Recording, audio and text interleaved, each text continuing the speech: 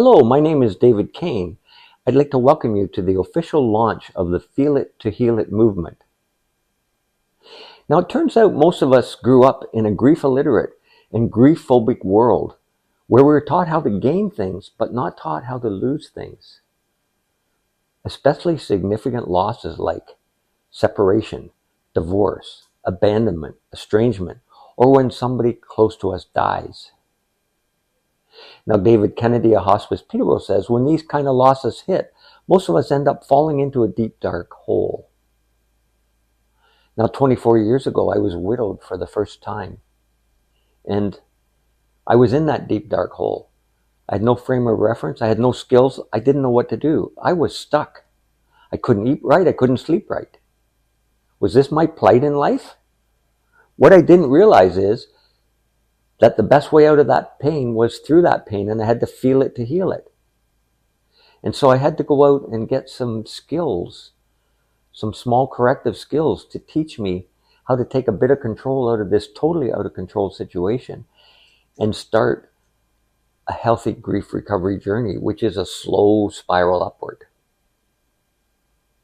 So while in that deep, dark place, I had a choice. I could ignore my grief, bury it deep inside me, and try to never face it.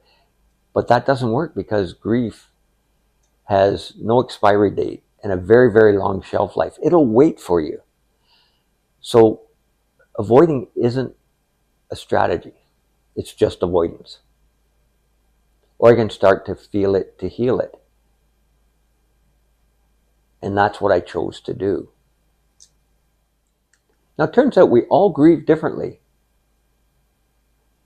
and at different timelines. So your grief journey isn't my grief journey. They're all unique.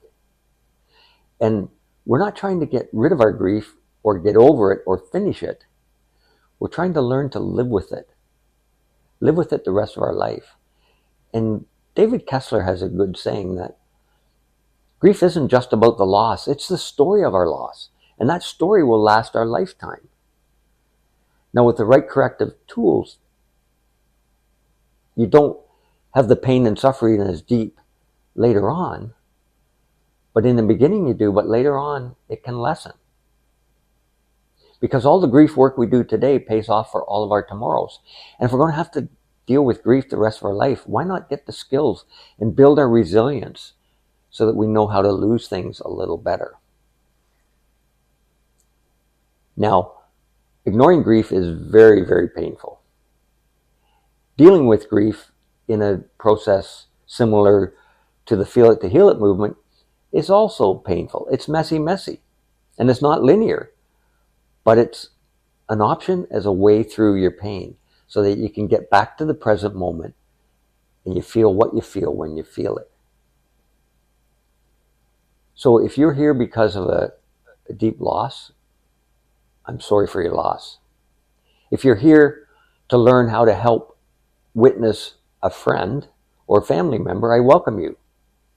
And if you're here for neither of those reasons, but rather you want to gain some resilience while your seas are calm, I encourage you to take the 10 free episodes on our website, www.seaofacceptance.com.